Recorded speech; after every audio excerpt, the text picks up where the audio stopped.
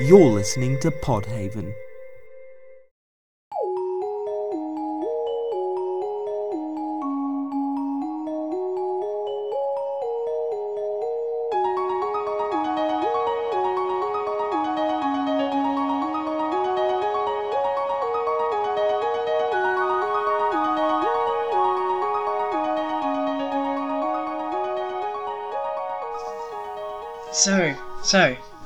So.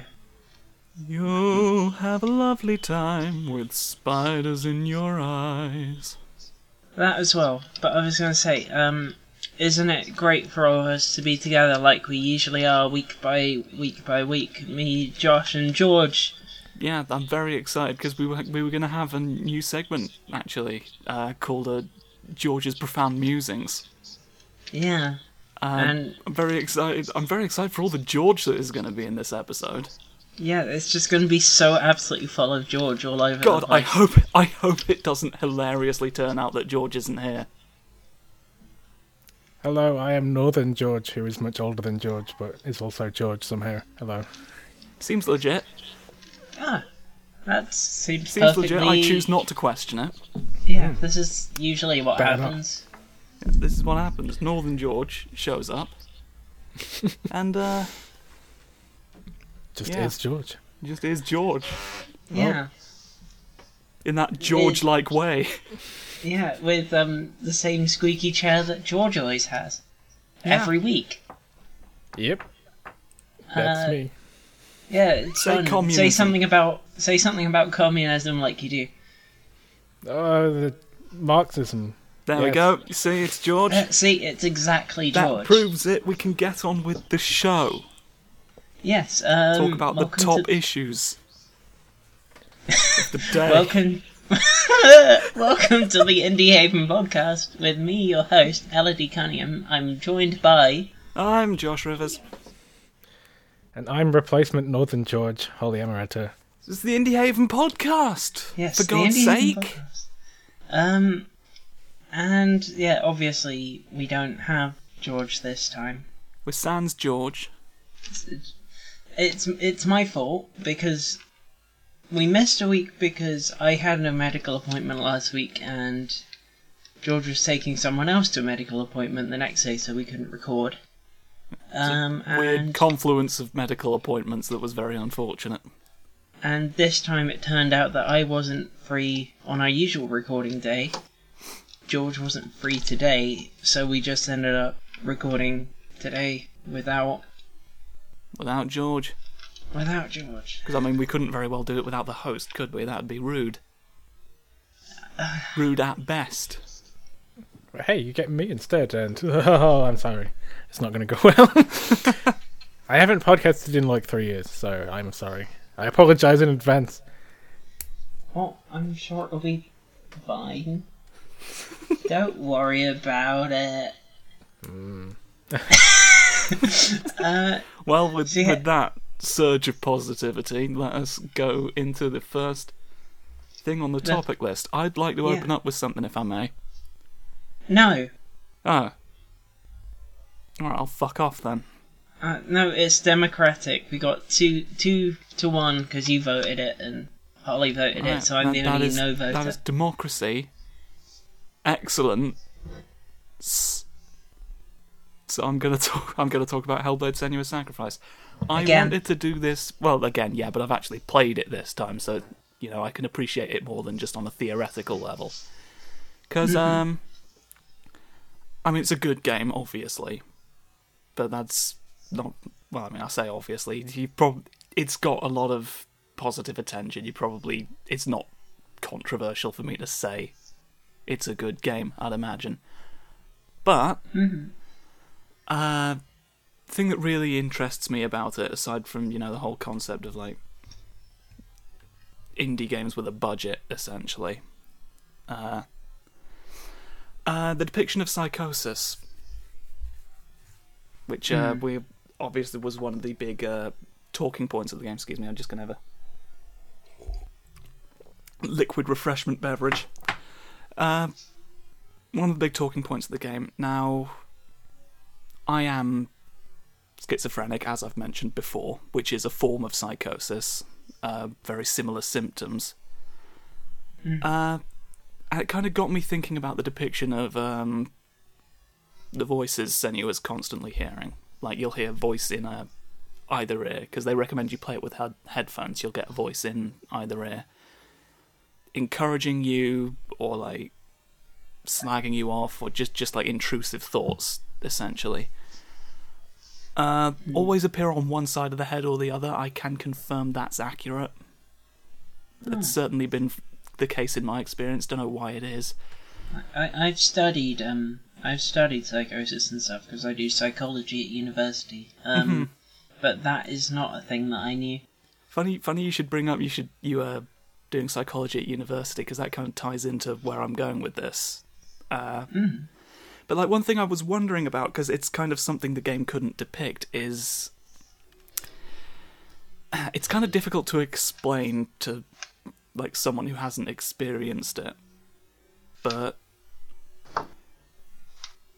like, when you're hearing the voices, when you like have auditory hallucinations, because I do get some of them mildly, like not really, like they're not saying anything coherent. It's usually just like brief snippets of sentences, or just my name, which is apparently very common, to just hear someone say your own name. But you can kind of tell it's not real, if that makes, because it's not affected by the acoustics of the room, and you don't feel like any kind of vibration in the inner ear that indicates that sound's coming from anywhere. Going to be a question that you might not be able to answer if you've not had such a colourful past as me. Is it like a drug hallucination? Because with those, you know that you've taken something, so you know it's not real. Wouldn't know. Never done drugs. I've smoked that good green leaf before. That's the best way I've heard it referred to. Because the good green leaf. When you've taken drugs, you have that in your. You know you've done it, but that's like what the MK Ultra stuff that the CIA did. Is they dosed people with it without telling them, and that really messes with you. So it's part of knowing that you've got it. Makes it... I mean, like, because that's the thing. For a while, I didn't know that I had schizophrenia. I knew it ran in the family, but I didn't know that this was... I thought this was just a completely normal thing that everyone had. It took being told, like hearing on a video with another person with schizophrenia saying that they had been through the same thing, and it turned out it wasn't normal, before I even knew that I had it. But, so yeah, that's yeah, I would just... But, like, there's no... It's, like, because it feels different, because, like, there's no, like, resonance to it, and, you don't feel any of the... Because sound's based on vibrations. And, like, you can sort of tell where the vibrations are coming from, and that helps you pinpoint the sound. But because there's no vibrations, so the sound has kind of no direction to it. It's just sort of... You feel it in your head, if that makes sense. So I was just kind of like... my inner monologue got particularly vivid just then, and I didn't know that was a thing. So I'm curious if that holds true with more severe cases, because I have a very, like, all of my symptoms are incredibly minor, and it got me curious. Is there a point? Does it reach a point where you can no longer tell the difference, or do you always just sort of know, without having the context of, I have this condition? Would you be able to tell the difference anyway, as you can in my case? So this kind of led me to sort of look up the symptoms to, like, see if I could find anything about it. Couldn't find anything. It's kind of very difficult to track down. And, like, I found out another interesting thing about schizophrenia. Apparently this is listed as a symptom of schizophrenia, as you find it difficult to start conversations. I didn't know that was associated with schizophrenia, like the fact that you'll often report feeling like there's nothing to say. But then I kind of thought a bit deeper about that, and then thought, well, hang on, how does that work? Because it's not like there's a part of the brain that specifically specialises in knowing how to start conversations that schizophrenia just shuts off. It's not like when you're not talking to someone, you're just sat there thinking, well, how do I talk again? You don't forget how to do it. It's more like there's actual a thought process behind it, and I think it might be more a function of like depression or self-esteem. Because the way it's always been for me is that it's kind of like a case of, because one of the symptoms is obviously paranoid delusion. You know, that's why it's called paranoid schizophrenia. And so, like, a really common one is the idea of, well, I guess it's the theme of paranoia in general, is the idea that, like, people are sort of conspiring against you in some way, or, like, secretly don't like you. And then depression comes in, or, like, low self-esteem comes in, and it's like, well, if they don't like me, it must be because of something I've done. So I can relate to this quite vividly, because I am on quite strong medication for both depression and anxiety, and my anxiety often goes hand in hand with paranoia. So yeah, I can really see where you're coming from with that. Yeah, I also have exactly the same situation where you get moments like, do all my friends secretly not like me and are just like taking the piss and are just humouring me? Yeah, exactly. And it takes a while to get out of that mindset, and it's like I have to sort of like slap myself and go, no one is that persistent at taking the piss. Like, they wouldn't do it for like 5 years. Like, so it's yeah, I sympathise with that. So yeah, so it's just like, and that's what I think is causing it. It's just like not a factor of like I don't know how to start the conversation. It's just more like I don't feel like I have anything of worth to contribute, which is why I personally find it easier if someone asks me a direct question. Yeah. And otherwise I'll just be completely silent. But if like someone is asking for information from you, it kind of breaks that illusion that you're not sort of welcome in the conversation, and you can sort of get around it. So I'm kind of curious, have there been any studies done on that? Like, because it's just listed generally as a symptom of schizophrenia, and like it's quite a general view, and I think we need to be looking at it more specifically. So I was just wondering, have any studies been done that have showed of the people with schizophrenia who reported that symptom, how many also suffered from depression or low self-esteem? And then it dawned on me, I'm pretty much writing a dissertation. I'm writing a dissertation for a course that I almost took at uni, but then didn't because I thought cybernetics would be more employable, and it bored the shit out of me, and I gave it up. Here I am doing a dissertation for the course I was gonna do instead. Josh. You're writing a dissertation, yeah? Yeah. You could help me to just have a real easy year of it? Since I'm now going into my 3rd year and have to do my dissertation? Well, I mean, now there's recorded evidence, so good luck with that. Ah, shoot.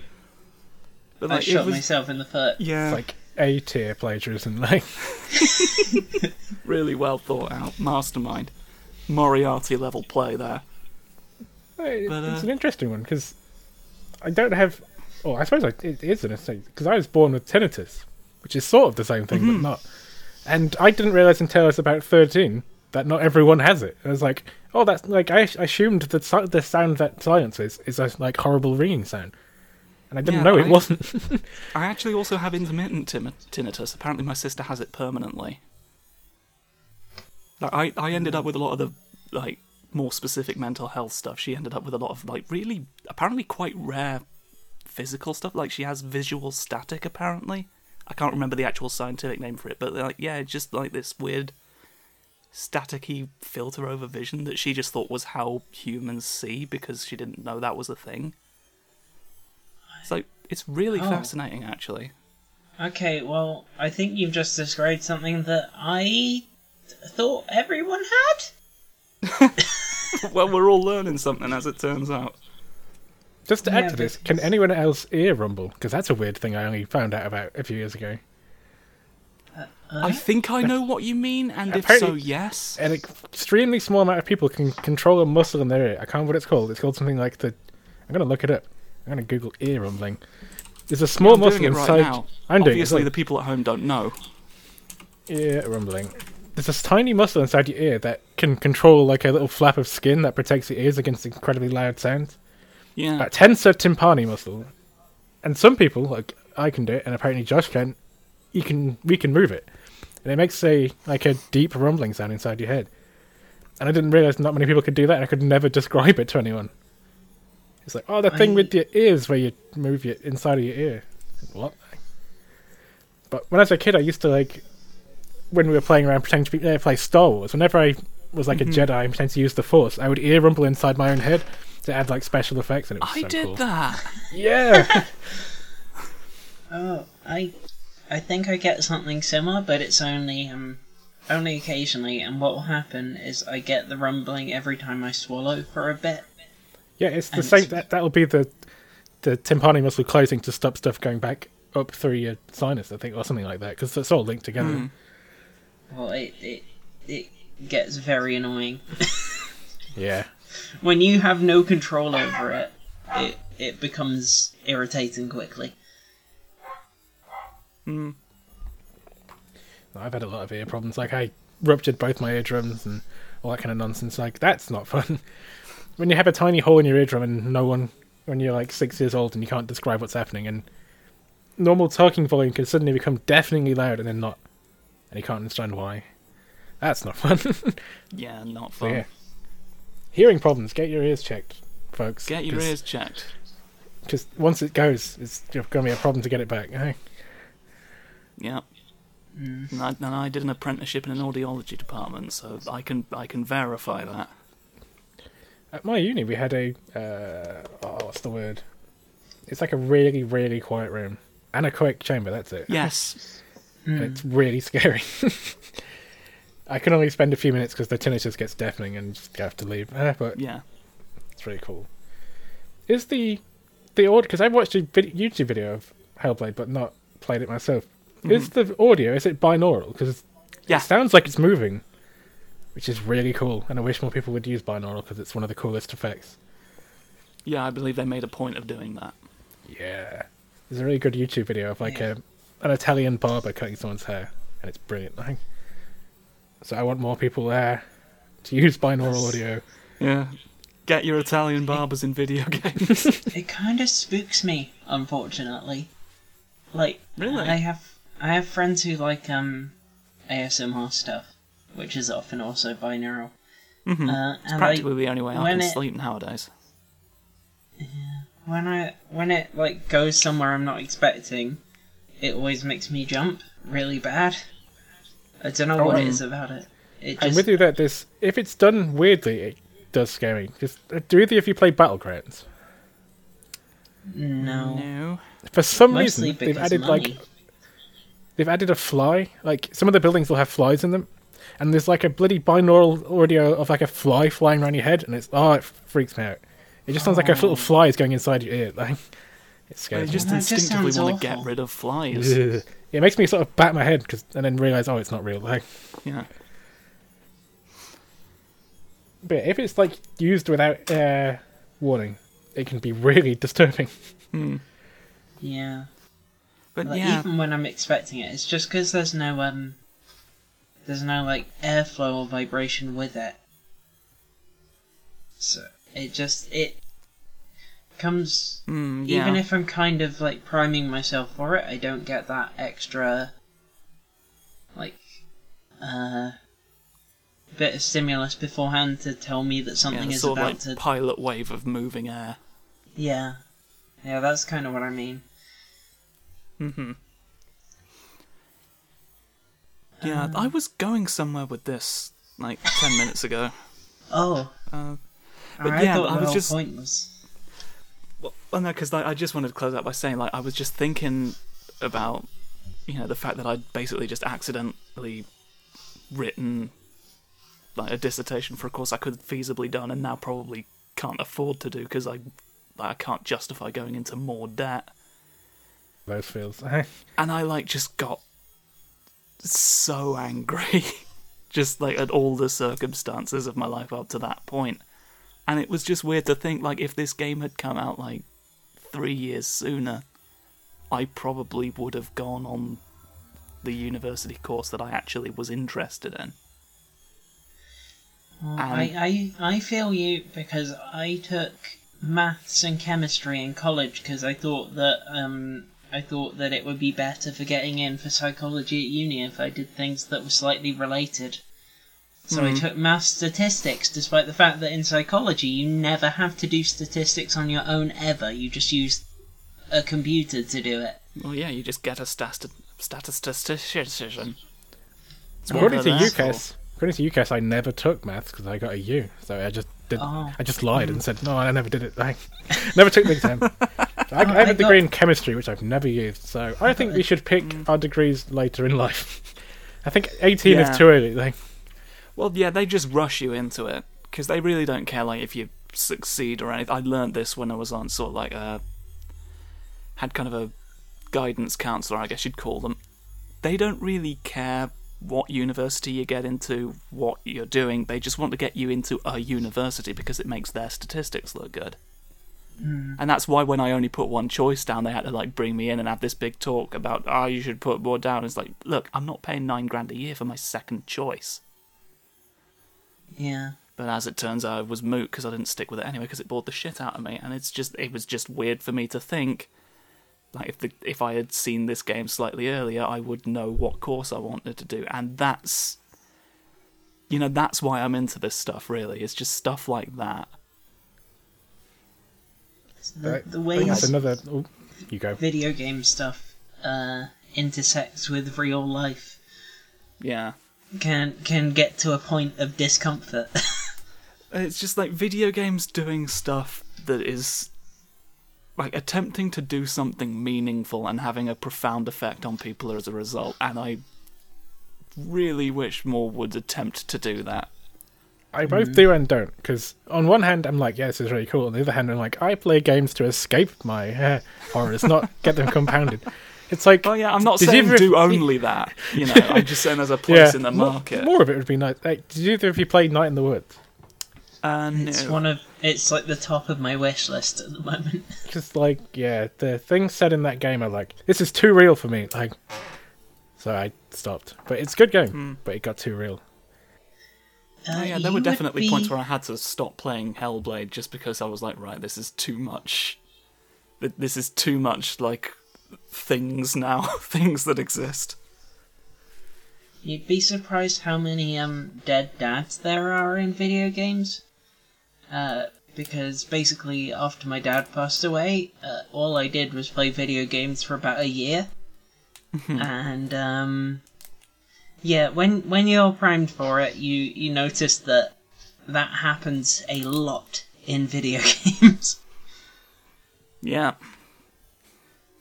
Fun, goofy podcast that we do. It's a fun podcast about the video games. Beep, boop, boop, boop, boop.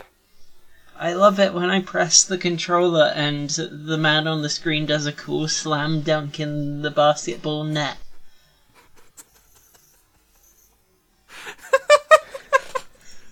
Do you think that might have been a tad too jarring? Video games. Bit too jarring a tonal shift.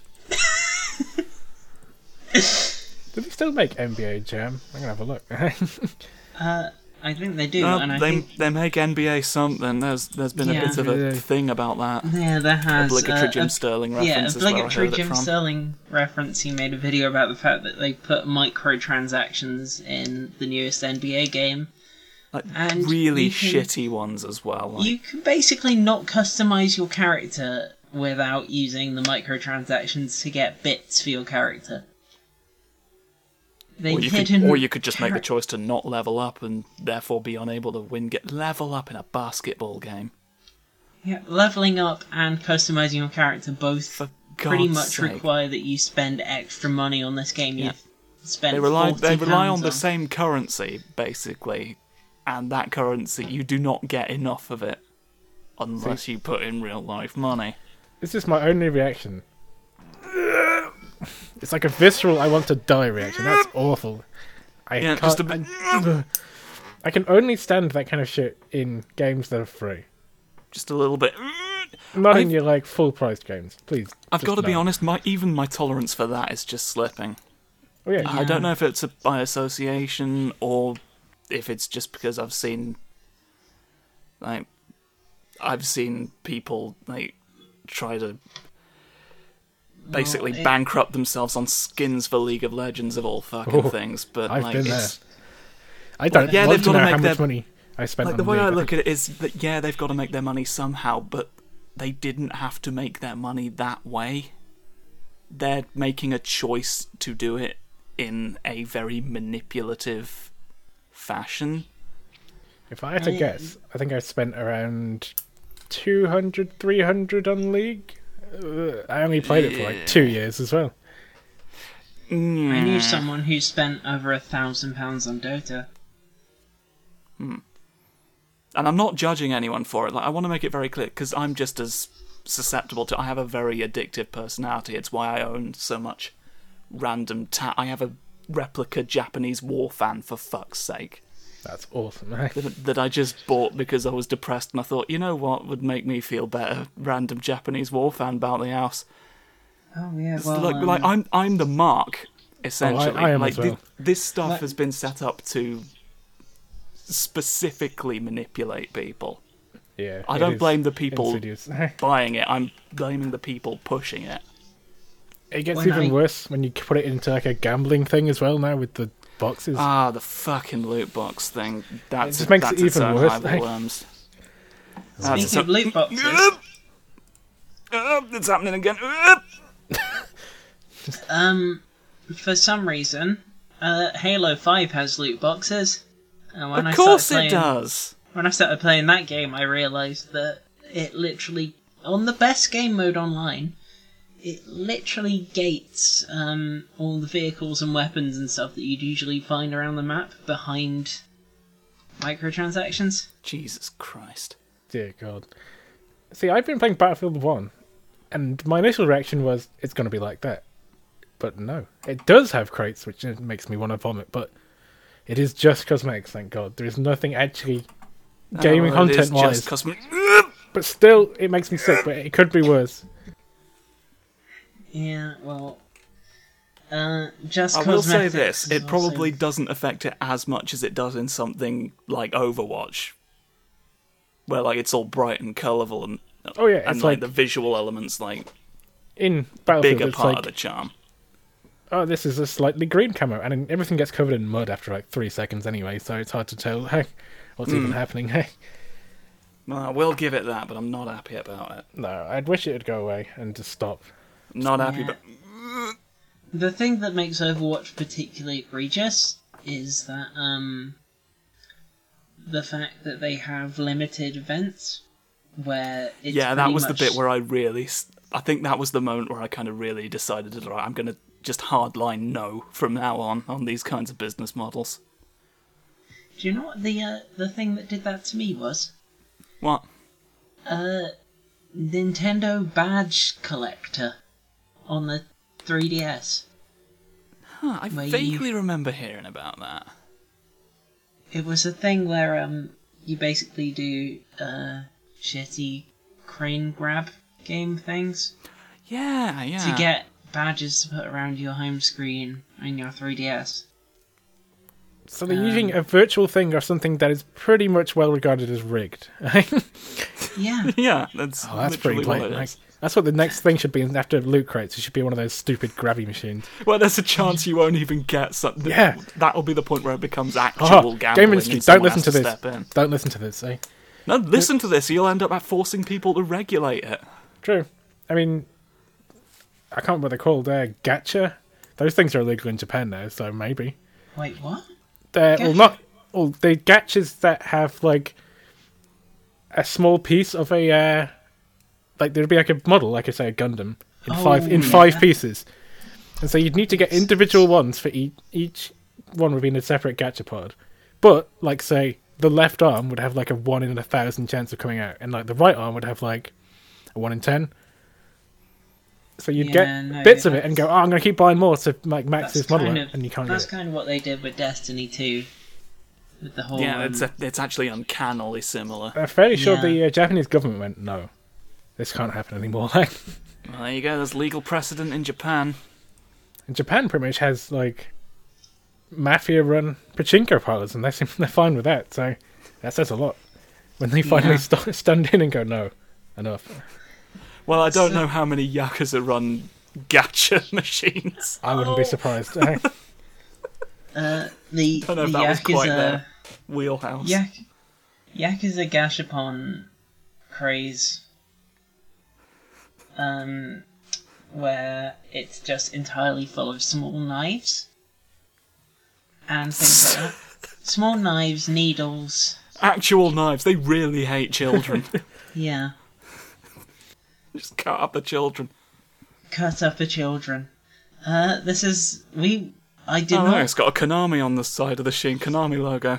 What the hell are we talking about there? Yeah. This isn't on the topic list, and I'm not sure how we got onto it. This isn't like indie games at all. We've gone off the rails. Gone off the chain. Northern George has ruined everything. I can link the this to corrupting indie influence games. of Northern George. I feel the wrath of Manchester. Dang. I can put this back onto indie games. I can put it back onto prophecy. indie games. I can do it. South Park. No, before that, I can put this back onto indie games quickly. Which is to say that microtransactions. I remember a few episodes ago I talked about Skullgirls on mobile. Yeah. And how it was actually microtransactions that stopped me getting into that game because they were so egregious, and I just couldn't cope with the whole. I avoid mobile games just in general. I have a really good phone that can play most mobile games good, but I spent like 3 seconds on the Android store and went, no. You just don't want to wade through the shit pile. Nope, really. I got Hearthstone, that's it. Like, nothing else. I walked like 1,500 kilometers on Pokemon Go because I hate myself a lot. I played that a bit and then I couldn't be bothered. Well, we've all gone on self-loathing fueled Pokemon Go sprees, let's be honest. My self-loathing Pokemon Go spree has lasted since before the game came out in the UK. That's pretty impressive. Get a Rattata. I think I played it for a week and a half. Nothing matters. Nothing matters.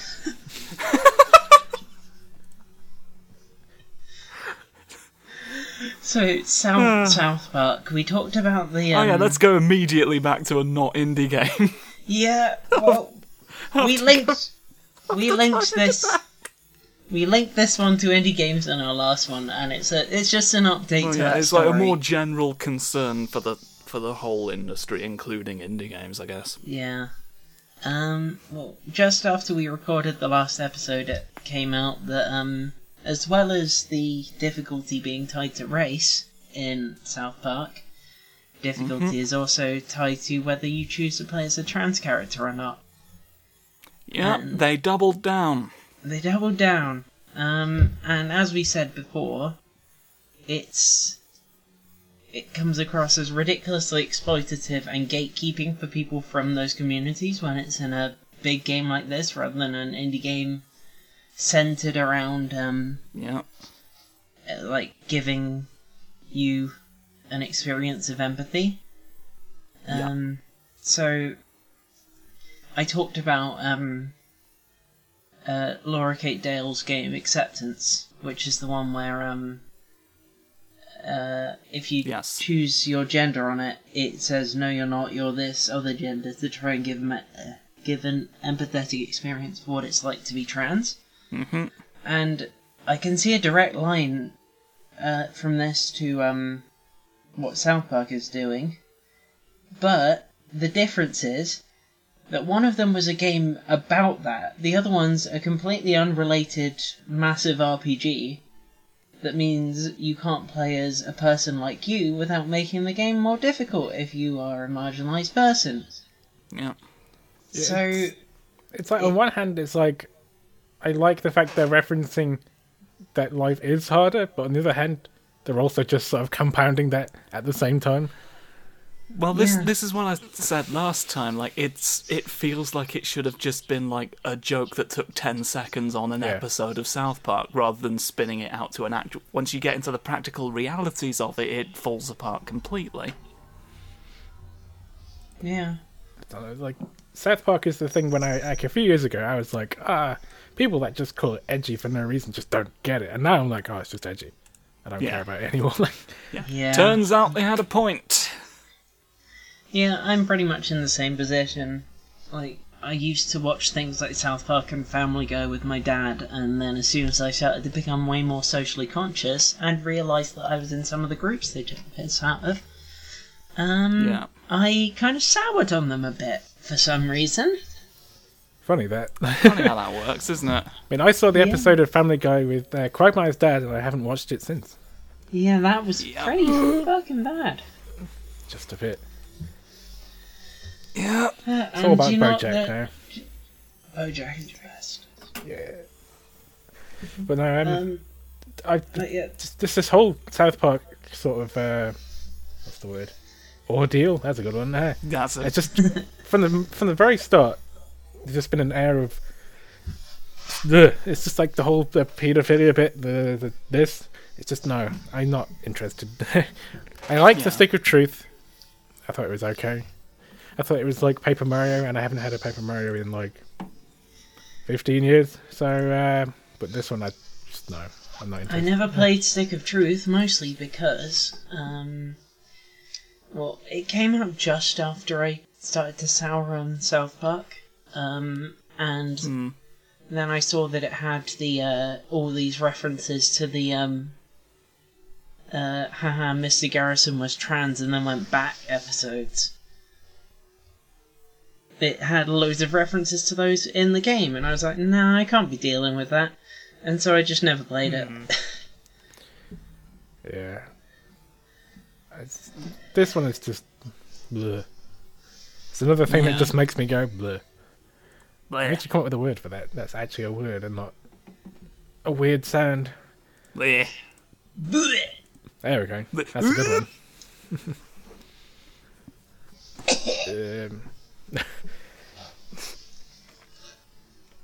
So yeah, it might be time to maybe talk about an indie game. What's that?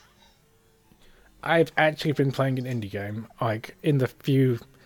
Because I've had a really, like, awkward week where I've not been at home, I've been all over the place. It's a long story, no one really cares. But the game I have been playing a little bit of is West of Loathing, if you've seen that. I don't actually know that one. Usually I've at least heard of the things. It is it's very similar to Fallout 1 and 2, I would guess.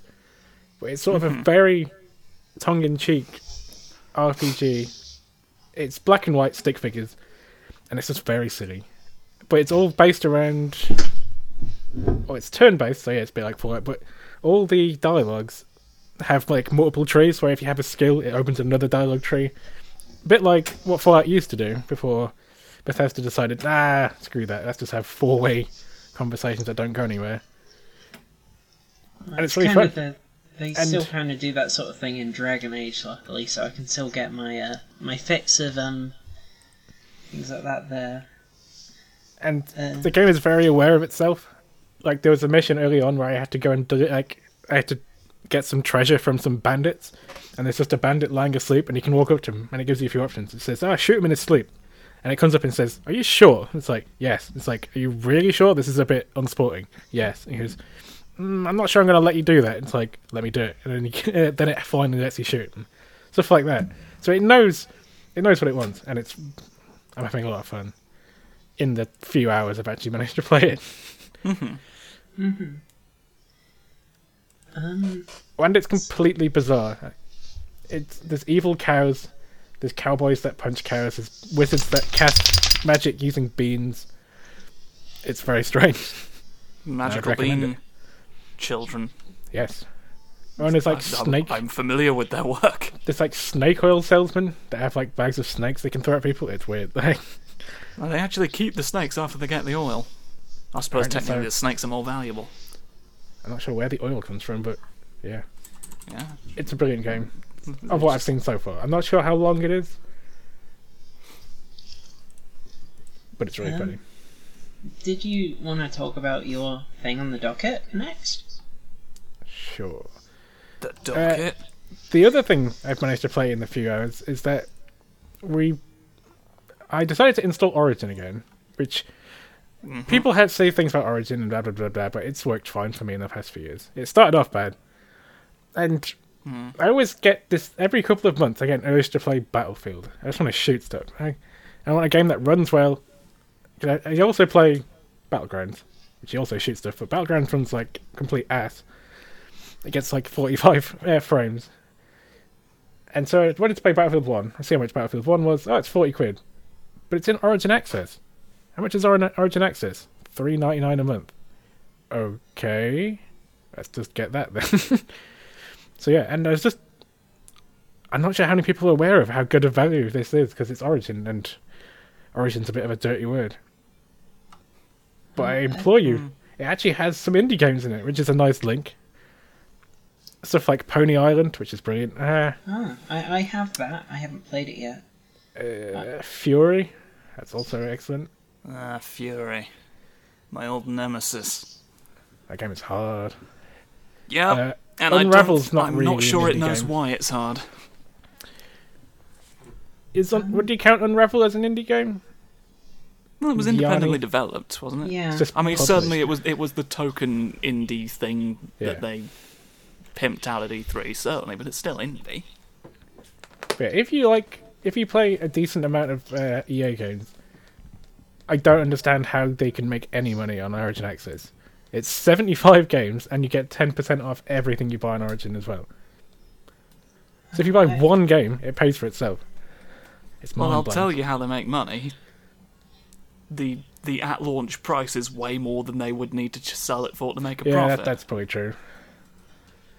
And I think they possibly also make money the Netflix route, which is where a lot of people will just get a subscription thing, use it very occasionally, and be like, oh, but I do use it, and then never cancel it even if they barely use it. So that ends up being somewhat of a... And this is the first line. Just an absolute fuck you. And by the time I'd finished reading this first line, I'd already started to buy it. Like, you get Sims 4 Deluxe, FIFA 17, Titanfall 2, Star Wars Battlefront, Mirror's Edge Catalyst, First Titanfall, Battlefield 1. That's just the first line. You get all these. And I was like, okay then, and I already bought it pretty much by the time I'd finished reading that. It's good. I think that it kind of... The fact that it's not as popular as things like Netflix sort of ties into how our perception of games differs from our perception of other media. Yeah. Like, people will be more likely to pay for things to watch and listen to on things like Spotify and Netflix and stuff as a subscription, and stop buying DVDs and things as much. But people kind of feel like they want to own a game, so game subscriptions never quite feel as It's funny though, because if you read like the Steam user license, you don't own anything on Steam either. If Steam went down, you'd have nothing pretty much. So I'd be interested in more of this stuff, really, as long as it's not too many. I have to like sign up to 1,000 different subscriptions. Yeah, well, but if Steam did, that is possibly the thing that this is being marketed to a bunch of people who already have Steam, and this is just feels like another unnecessary middleman almost. Yeah, I think that's the thing, is that people get annoyed if there's too many different subscription platforms, and that's why some of them just fall under, even if they got really good stuff, just because one of the other ones is more popular, and people are more likely to not pay for multiple subscriptions. Yeah. So I think a part of it is that I've kind of fell out with Steam a bit. There's so much crap. There's not just so much crap games on Steam. It's all I don't care about the levels on all the trading cards and all that nonsense. I want it an option where I can just turn it off forever and never have to see it. Just give me the games. Just to hide the shite option. Sometimes I use the trading cards like a terrible person to just make some money to get off of my video games. Which I know I probably shouldn't buy into the system, but also free video games?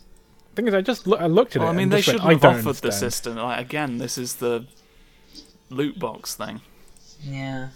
They're right in there with CSGO's loot boxes as well, aren't they? So. Yeah. I've never bought trading cards. Yeah, I don't know why people would, really, unless you want to sell them again. That is a lie. One time I bought, using money that I made off trading cards, so it wasn't real money anyway. I bought an Undertale card because it was the last one I needed for the set. What do the sets do? They unlock like a booster pack and some backgrounds and stuff. You can just unlock some things, and then those sometimes sell for more. So I kind of, for a minute, I went full trading card stock trading like a terrible capitalist pig, and I don't know why this happened. It was just after Undertale came out. It's just one of those systems where I just wish I didn't know about it and just never did. It's added bloat to my thing that just gives me my games.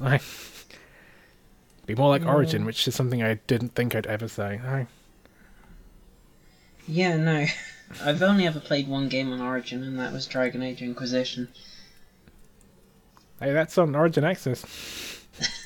So I'd say that's worth it, considering I got like 80 hours out of that game. And bought it twice. Because I bought it on Xbox 360, played it there, and then played it again on PC, because you can't play some of the DLC on the Xbox 360 because EA are terrible people. Mm-hmm. They were like, so now you have to either buy this on PC or on one of these new consoles if you want to actually finish the story, because we've gated like a third of the main plot of this game behind one of the DLCs you can't play on the Xbox 360 or PS3. I remember trying to play Mass Effect 2 on PC, and you have to like buy the DLC through a weird website. It was awful. I think that website doesn't even exist anymore. Yeah, it's awful. But yeah, that's all I wanted to say. Like, if people aren't aware of it, Origin Access is like astonishing value, and it might be worth buying before EA realizes that they're giving so much shit away for free. Yeah. It's always worth getting in there before EA thinks an idea is profitable. Yeah, before they start bumping the price up. Yep. So, it's now time for the most important part of this program for your ears. You're damn right. We've mentioned maybe one indie game, two indie games. Yeah, well, we're at the 50-minute mark, and now it's time for the real point of life, really. It's all been culminating to this moment. Josh's teeth.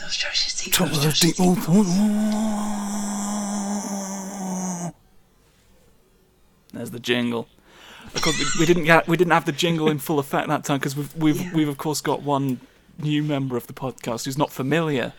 I don't know what the hell happened then, but it with sounded deep fun. Thoughts, basically, right? I am touched by eldritch wisdom, and I shall impart this Winslow. What?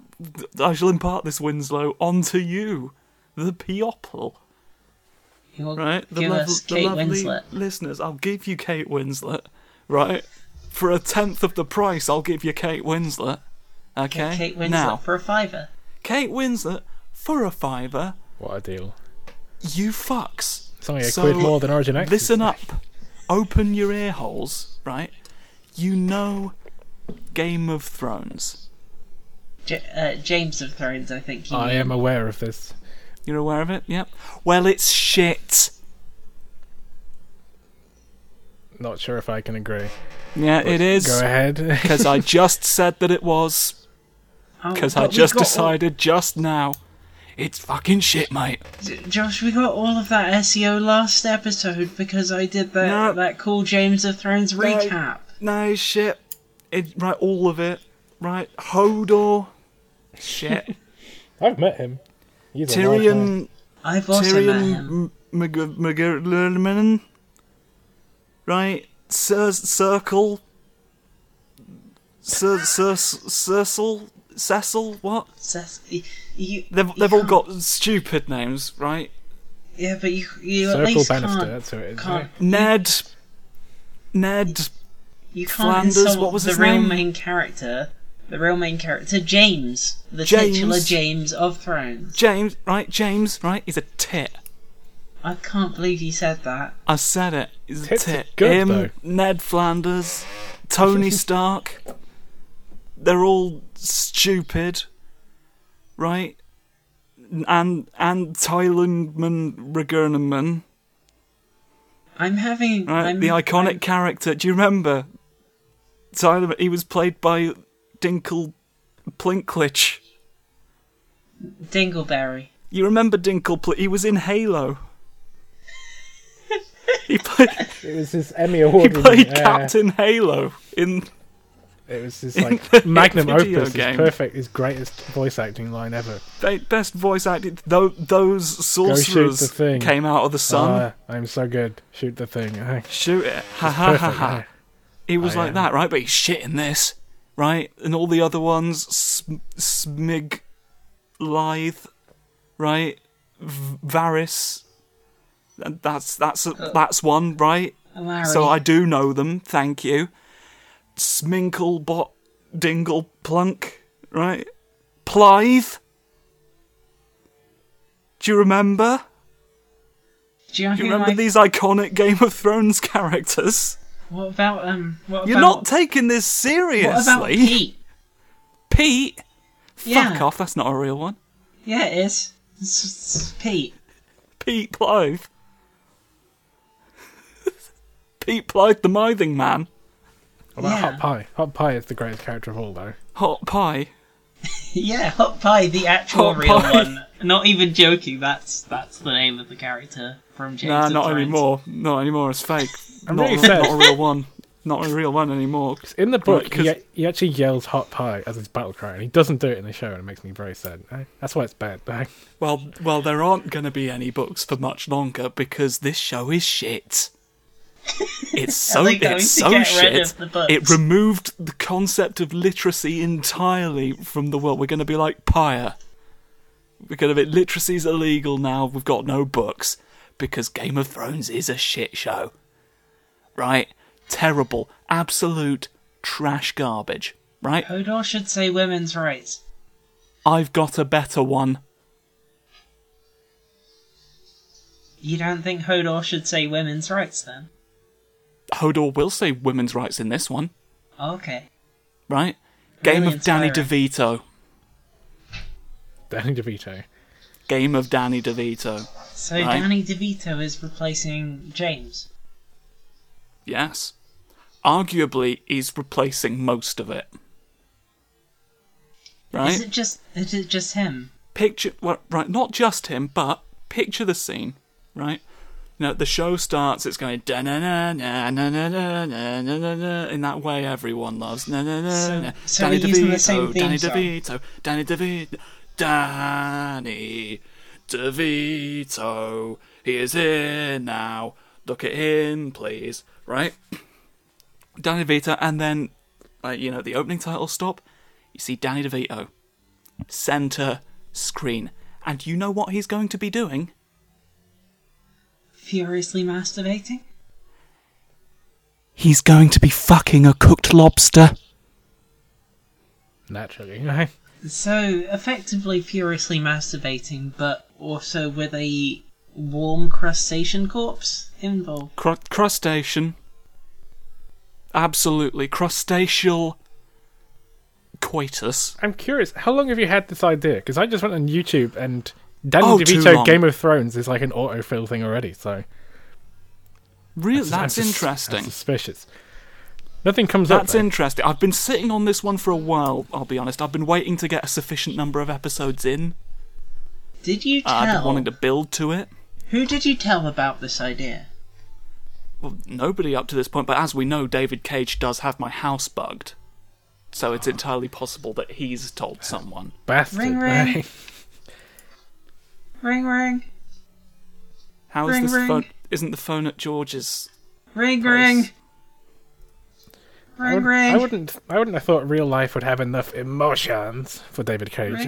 Ring. He needs pixels. Only pixels. Ring. He needs pixels. Ring. Ring. I'm perfectly willing to just ignore the phone at this Ring, point. ring. Right, I'm going to explain my idea. Okay. Ring, ring. Okay, I know what, it's me, Elodie, picking the phone up now. Hello, it's me, David Kaj. How did you find out about the bugs, Josh? Well, it's established Indie Haven podcast canon. Wait, we talked about this before? Yeah, it was like episode 4 we knew about this. I forgot. Alright, well, Fuck off, David K. You poser. You don't actually listen to this show. No, I don't. And you're supposedly recording it as it happens. Well, yes, that too. Yeah. That too, but also, I'm David Kaj. I have a thing set up where if someone mentions my name or the word emotions... Away with you. Elodie, Elodie, away with him. Okay, I put the phone down. Yeah. Right, now I know what you're thinking. I know what you're thinking. Okay. I'll be impressed. So bear that in mind, right? When you're thinking in future, right? But I know what you're thinking. You're worried that this new version, right? Because it's quite a drastic departure from the original Game of Thrones, right? You're worried it's not going to retain the elements that its existing fan base already liked about the previous iteration of the show. Right? Mm. But, don't worry, I am going to be keeping in... Right, we've got the sex. We've got that's banked. Right? Yeah. You got I'm the going to be corpses. keeping in all of the elements that people liked about the original Game of Thrones in this project.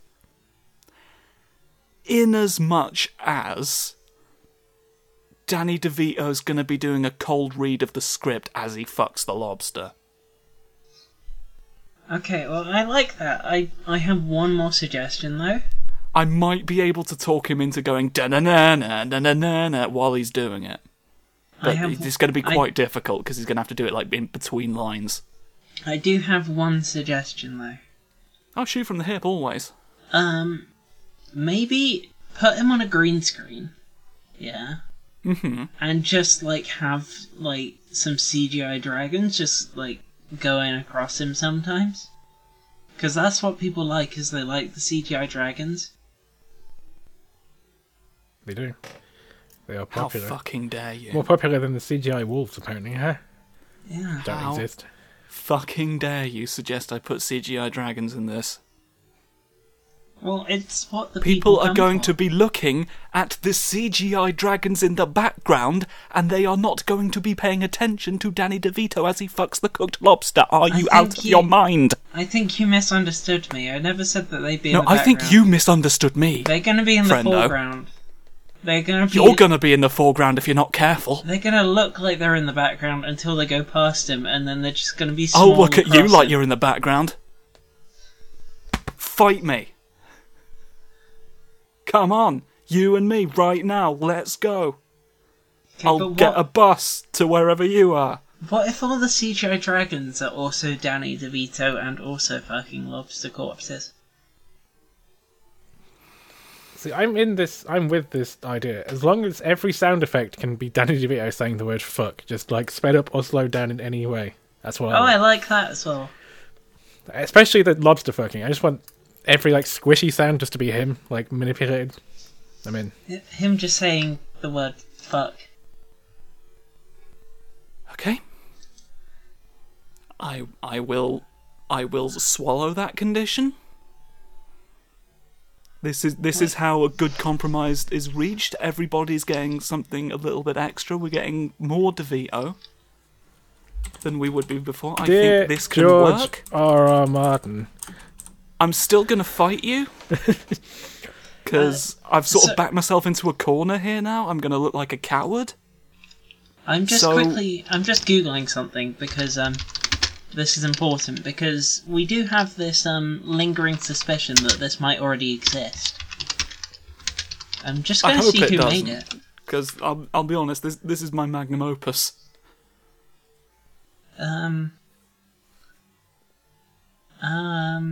Yeah, I'm just looking. There's On the videos here... Wait, I found a picture of Danny DeVito holding a dragon egg. Yeah, there's... then there's precedent set. He's getting ready to fuck it, though. I'm on this, and there's literally... The top result now is Danny DeVito fucking a lobster with 3 CGI Danny DeVito's fucking lobsters flying around behind him, uploaded onto David Cage's official YouTube channel. Motherfucker, they. That prick. He took your idea. The emotions. They are too good. Ring ring. Oh, I'm just picking this up. It wasn't me. That's my cousin David Cage. Daffy the Cage. Please don't fight Daffy me, Josh. We're I'll still married. Come to no, that never happened. Come to Swindon. Shall we meet in Swindon? Yes. That is the classic place of all bastards. Right, Elodie, we're going to have a fight in Swindon with David Cage and potentially David Cage's cousin. Wait, am I involved? Yeah, you were the initial person who I was going to fight. There's no backing out of this. This is happening. So who am I fighting? I'm David Cage. This might just be a free-for-all scenario. Okay. We'll work out the specifics. We'll get some sort of officiator in. Can my cousin be the officiator? I'm David Cage. No. I think we should go pay-per-view. We can get more than Mayweather versus McGregor. It's going to be great, no? Yeah, we could get plenty of money. And we can use the money to fund the new Danny DeVito we can use the money to find... Yeah, the lobster throne boys. Well, my cousin already made it. What I'm now calling it. Fuck your cousin, right? Not I literally. already do. Okay, well, alright. Try to prevent it. Bye now. Okay, bye. Yeah, he just put the phone down. I'm enjoying how David Cage is, like, regressing into a weird goblin man. Where he's like, I am David Cage. Well, we all knew it was coming. Yeah, there's too much emotions. This is what happens. We saw the sun. There were too many polygons, and now he's goblin man, small and green. And whenever he phones up or something, for some reason my throat starts to really hurt afterwards, and I can't really tell why. It's his goblinoid tendencies. Yeah, it's really unfortunate. David Cage has that effect on people, I've heard. So yeah, that's Josh's deep thoughts, for fuck's sake. What the Tune in hell next just episode for another riveting discussion. So before we move on to our quick indie game recommendations, I'm going to insert a promo for another show here. Ooh, get promoted, son. Have you ever found yourself playing a video game and wondering why the best characters are all tucked away in the background, far behind all the boring soldiers, lifeless swordsmen, and generic space marines? So have we. We here at the Real Heroes podcast bring in the best guests on the net to help us shine a light on the forgotten heroes of gaming once and for all. So if you've ever wanted to hear Laura Kate aggressively defend the rights of a fictional jellyfish alien, or Jed Whittaker discuss how Zelda is really the story of a kink-facilitating pickle man, join us on the Real Heroes podcast right here on Podhaven. It happened. There we go. You got promoted, son. Thanks, congratulations. Son. Congratulations. Very proud Shinji. of you. Climbing the corporate ladder. So who would like to talk about an indie game first? I can talk about an indie game. Is this one of your patented... It's not a recommendation because I don't actually like it that much, but it could have been. Well, here's the thing. Oh no, here's the thing, Elodie. I had a paycheck once upon a time that came in, and I thought, right, games, this is going on. Now, had I been a sane man, prone to rational thought, I would have spent the money on Yakuza Kiwami. Because that would just have been a guaranteed good time for me personally. But no, feeling like I had something to prove, feeling like I had to bring something to this segment, I instead invested the money in 2 indie games. Okay. Can't recommend either of them. Oh no. Can't recommend either of them, thus rendering the investment kind of a waste. Oh no. First one was the Metronomicon. We know what happened with that. Oh yeah, we talked about how that was not... For the record, it did get a little easier to focus on, but the trade-off is, like, that was literally the game. Like, the whole game is just that constant pitch. There's, like, not really any variety. Limited reason to use any of the other characters or abilities, to be honest. None of them really get more effective. But there you go. Now this one really breaks my heart because I'm still playing this one because I want to get on with it. Out of spite or out of just wishing it could be good? I can see what they were trying to do, and I feel like it could have been really good, but it's a game called Sundered. Oh, I think I've heard the name. I think I've heard about this as well. It's by the people who did Jotun. Oh yeah. It's got the same hand-drawn art style. Possibly a bit more fluid in terms of animation, but I can't really remember what Jotun looked like, so don't quote me on it, because I never got a chance to play it. Jotun. Yeah, it's one of those tricksy J's. Yeah, because it's Jotunheim is where the giants Jotunheim. I don't know why I said it in a Yorkshire accent, but it sounds like it should work. The Heim boys do a Heim. I've been playing that Jotun. It works. What they should have done with what they should have called the game. I suppose the Yorkshiremen are probably descended from Norsemen at some point, so... you're Northern, George, and... But I'm a Manc. To us Southerners, the North is homogenous, and we think everyone sounds like they're from Yorkshire there. So... Oh, I missed most of that. I just said, you all sound like you're from Yorkshire. By that logic, everyone is from Yorkshire, and there's no other places apart from the South. It's just Yorkshire and the South, and the rest of the world doesn't exist. Or is Yorkshire, or the South. All is Yorkshire. Please no. All is Yorkshire. Mortal enemies. Well, not Liverpool's our mortal enemies. Then it's Yorkshire. Okay, everyone that's like half an hour away. I hate everyone. Liverpool, Yorkshire. By all means, take your time. Yeah. I don't want you to think that I was talking about something here. What the hell? Oh yeah, sorry. Carry on. Sundered. If I could return to the segment, which, to be honest, I hadn't really started. Sundered. Sundered. It's about Eldritch stuff, which I fucking love, and it's all hand-drawn, really gorgeous. Advertises itself as a Metroidvania, which, to be honest, it's one of those buzz terms that I kind of, really don't like. Not just from how much it gets used, but just because, it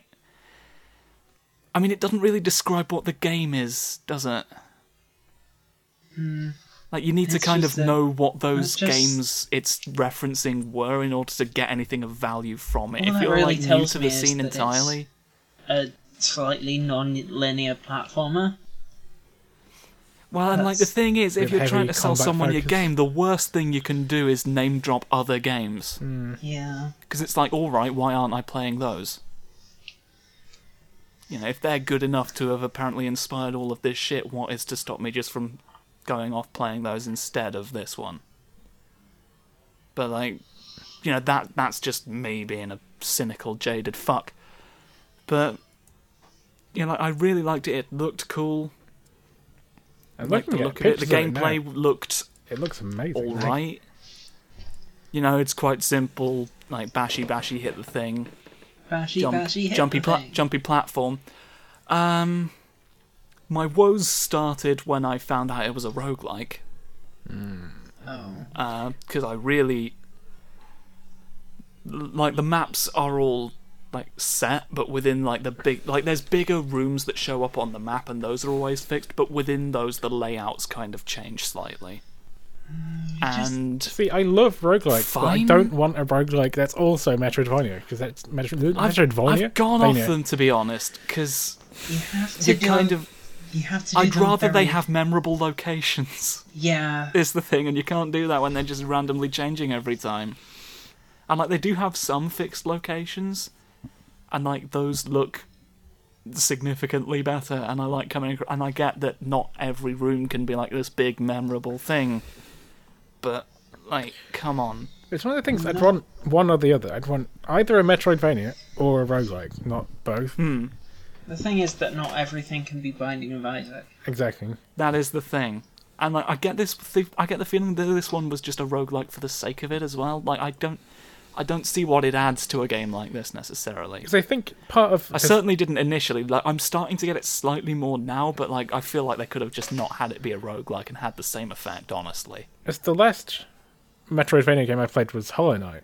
And part of the like magic of playing those games is working out how the world fits together. And if the world suddenly isn't like the same way, then you've lost half of it. Like, yeah, you want a consistent world because like you can put in those little background details, you can put in actual world building, and you can get a like actual reason to want to like traipse back through all of these environments. Like Dark Souls is not a Metroidvania, but it has elements. Imagine if Dark Souls if it had a randomized world. How impossible would it suddenly become? Well, I mean, Bloodborne had those procedurally generated chalice dungeons, and those were easily the most boring part. Literally, the sentence I was going to say is that if Dark Souls, instead of having such a consistent world that is like one of the biggest selling points of the game, was suddenly that, then I just think it would have been a bit rubbish. You just wouldn't put up with its shit. Yeah. You wouldn't put up with its shit.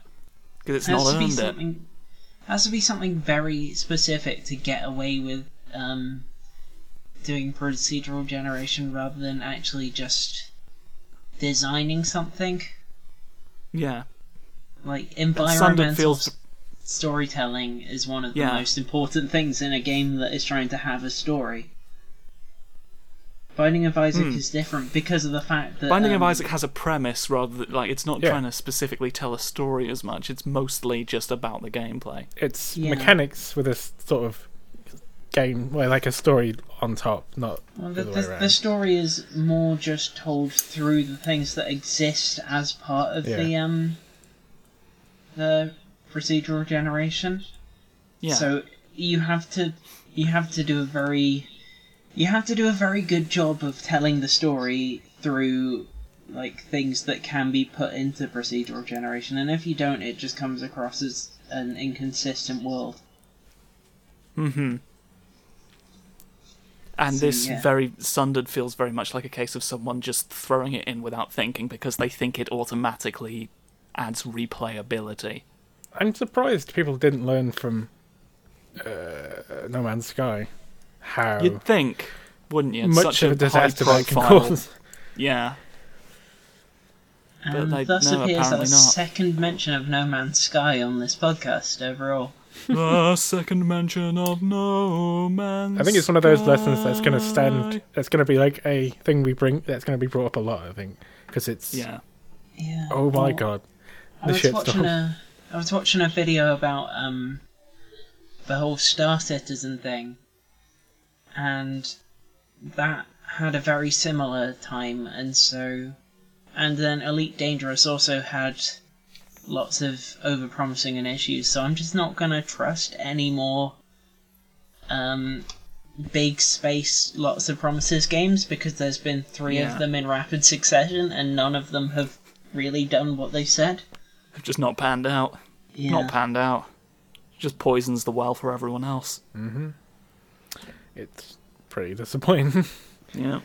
But yeah, it just felt like it was thrown in to like add this artificial sense of replayability when, to be honest, it's probably got less replayability than if they'd just had memorable locations that I wanted to be in.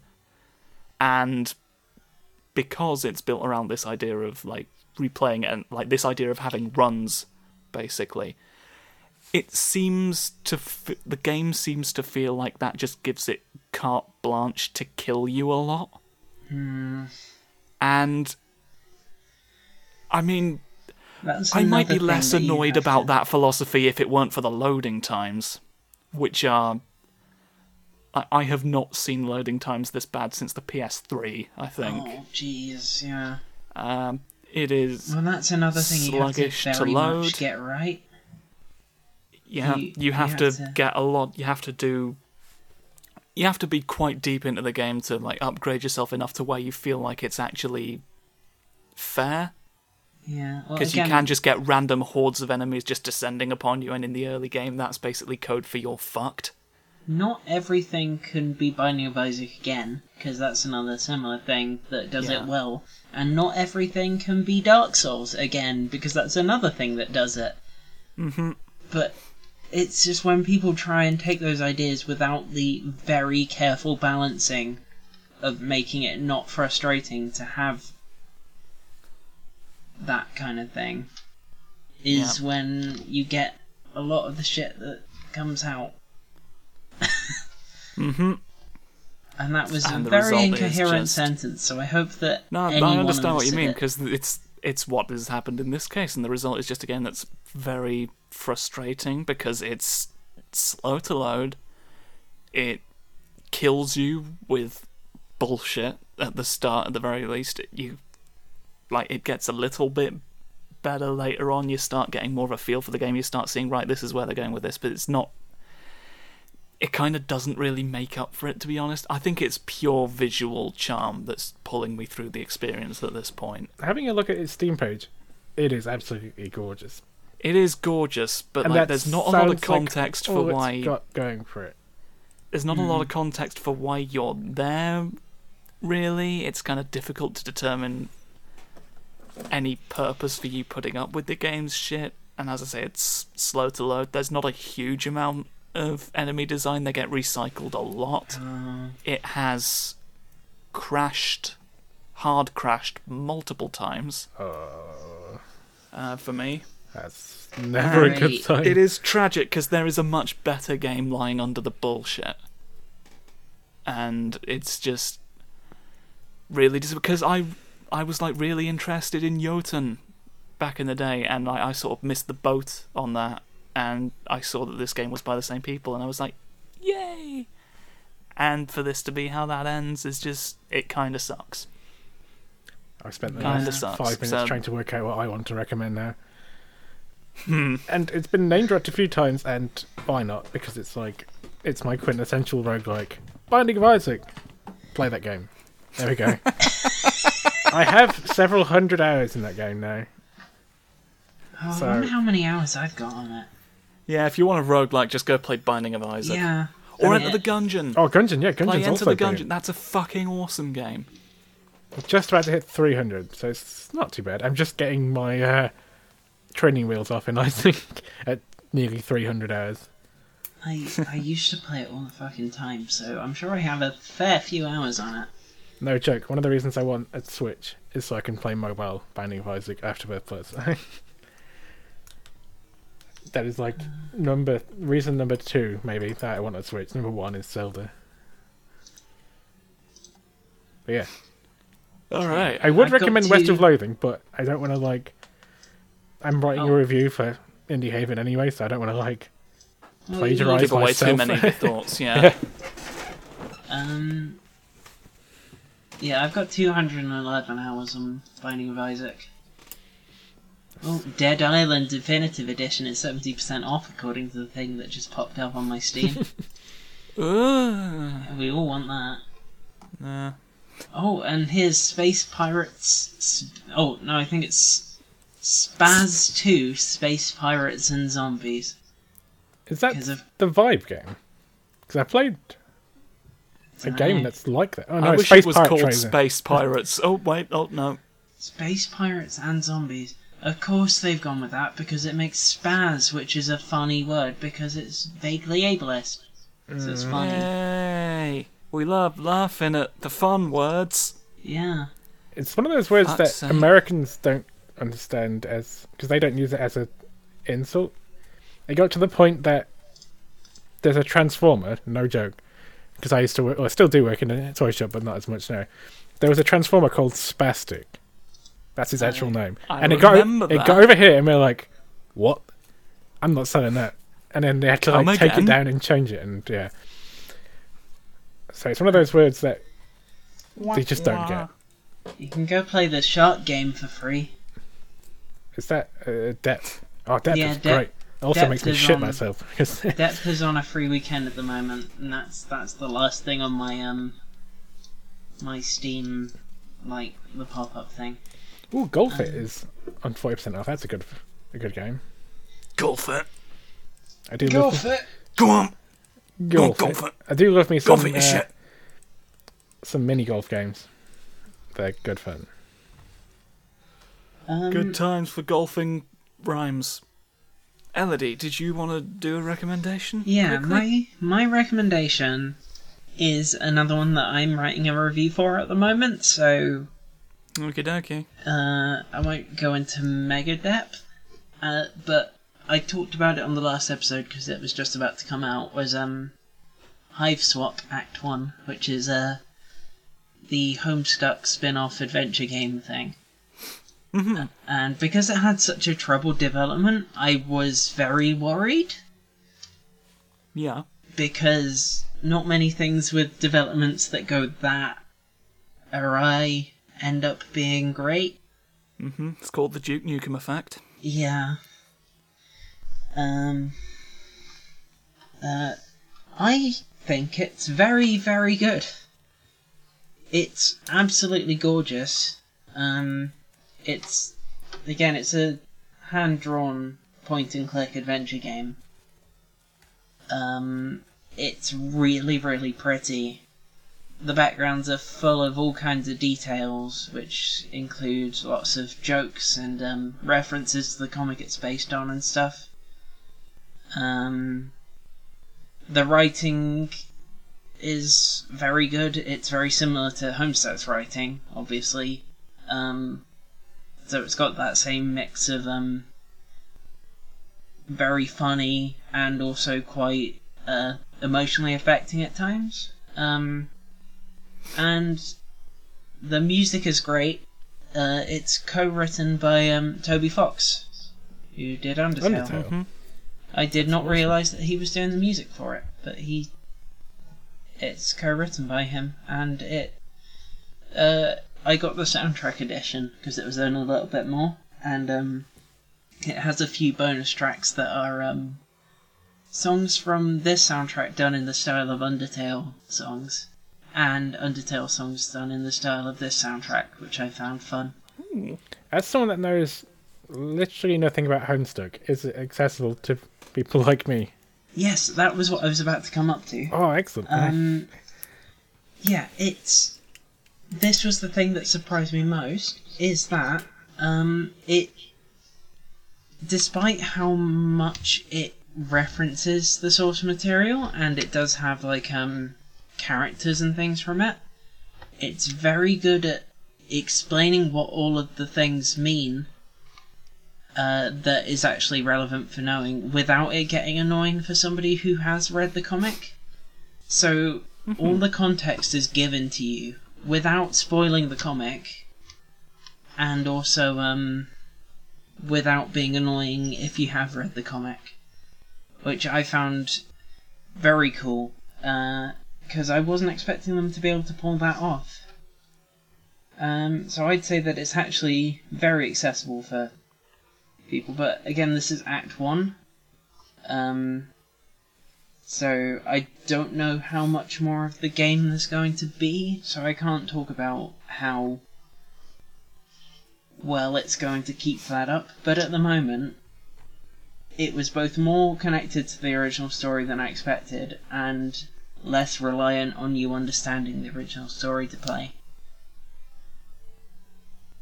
So yeah, that's what I think about that. I also think that the just say the puzzles on the page for it says puzzles reminiscent of 90s adventure games without the being really annoying and inscrutable. And I agree with that a lot, because Yeah, without having to get a paperclip to bribe a mouse into shooting his brother. I think shit like that. Pushing Up Roses has turned that moon logic, and I think she's right about that. Some of those early games just don't make any sense. Yeah, well, I think it does a really good job of being intuitive, whilst also capturing the spirit of that sort of puzzle. It both won't mega hold your hand, but also it's very easy to work out what the next thing to do is. Even in a puzzle as inscrutable as having to use pigeons to get marbles to go into the eyes of a decapitated leopard so that lasers from a deer can shoot into its eyes to open a globe to get a key. That manages to not be difficult to understand. Well, we all have that what security system set up at home. Yeah. But, it manages that very well.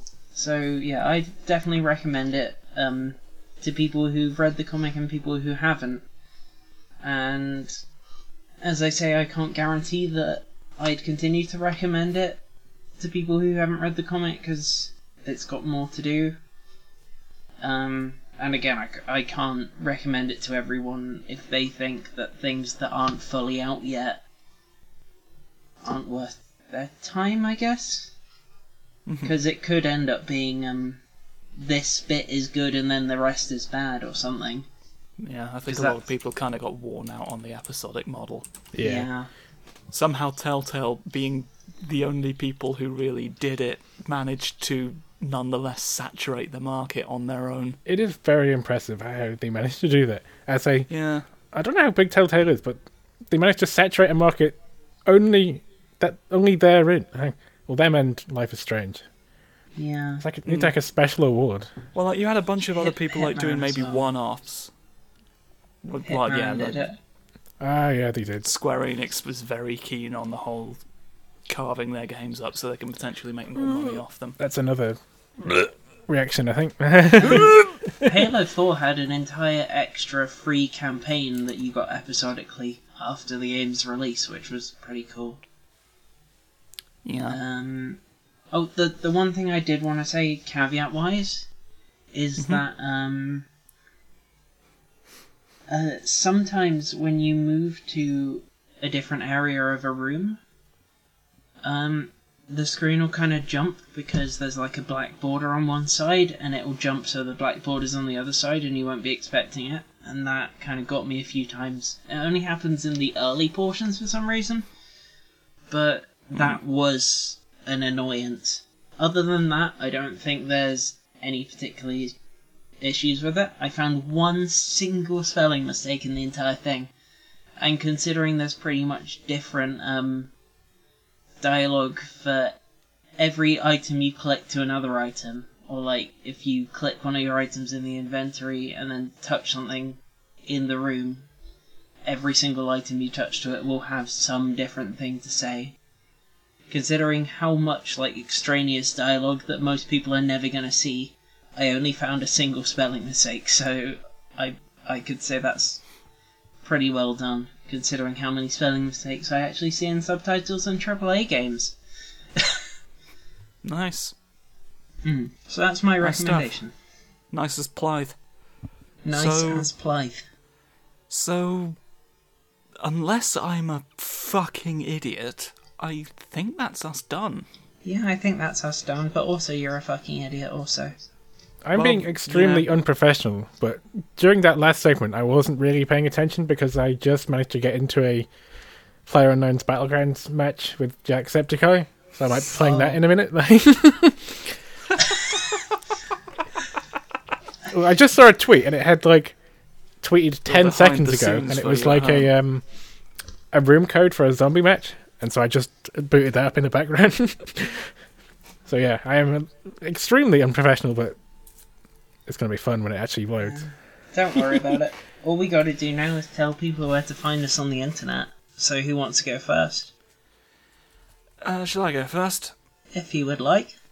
You can find me on Twitter at JamTyrant, where you can't hide in a donut from me, just for the record, right? the people who said you can are liars, right? It doesn't work. You can find me on YouTube, The Abominable Showman, and you can find me, of course, on Indie Haven, where I did a video.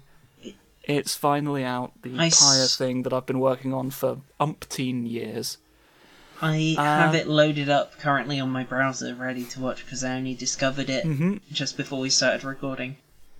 Yeah, it was a pain in the ass to make. That is entirely a me problem. I've got to sort some shit out if I'm going to do this on the reg.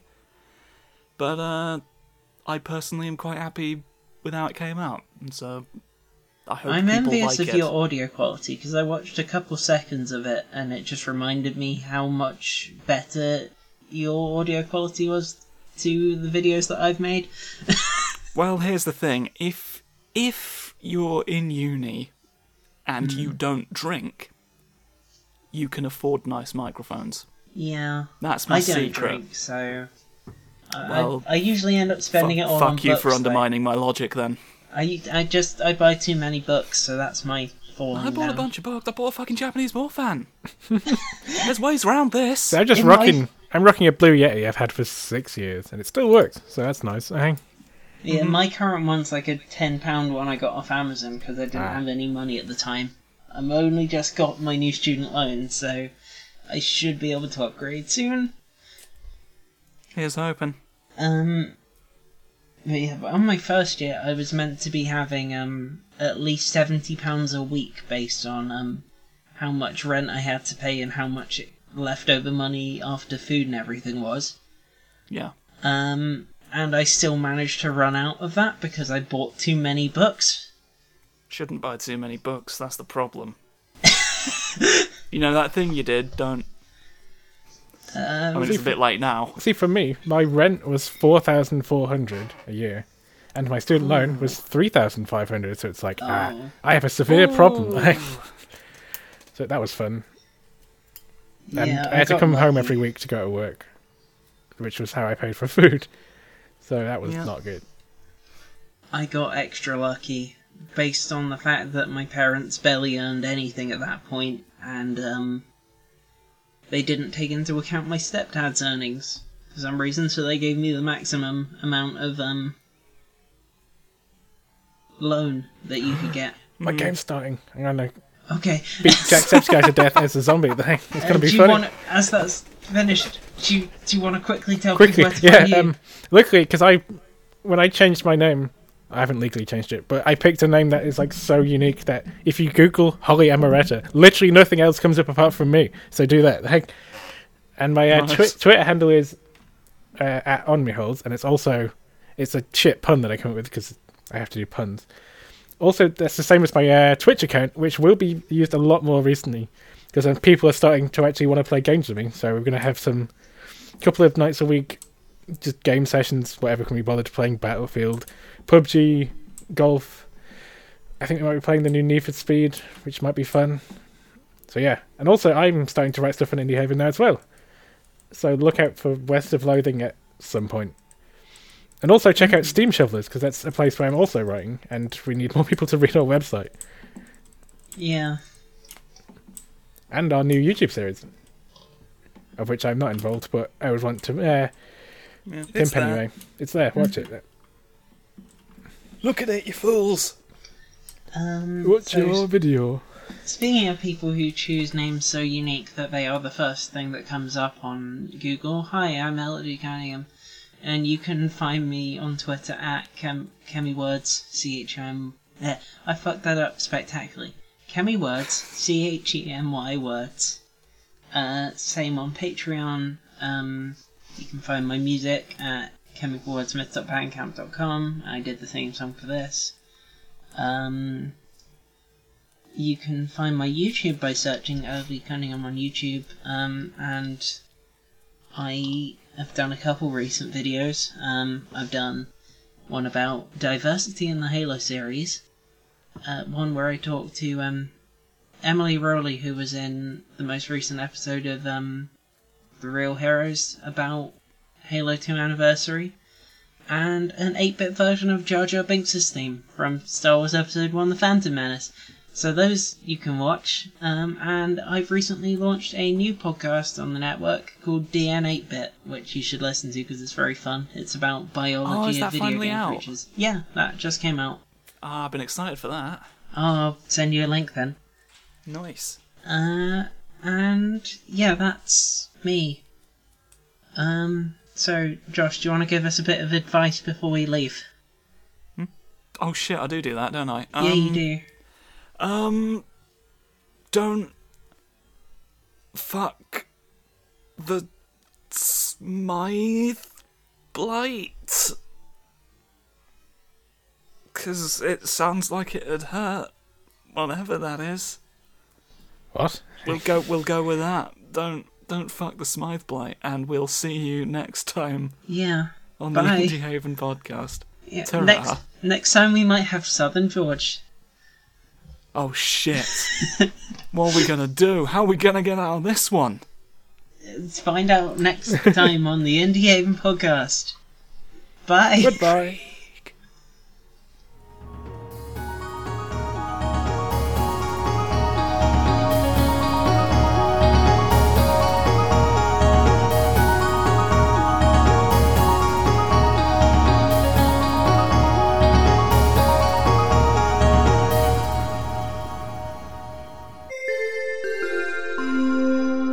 Thanks for listening to Podhaven.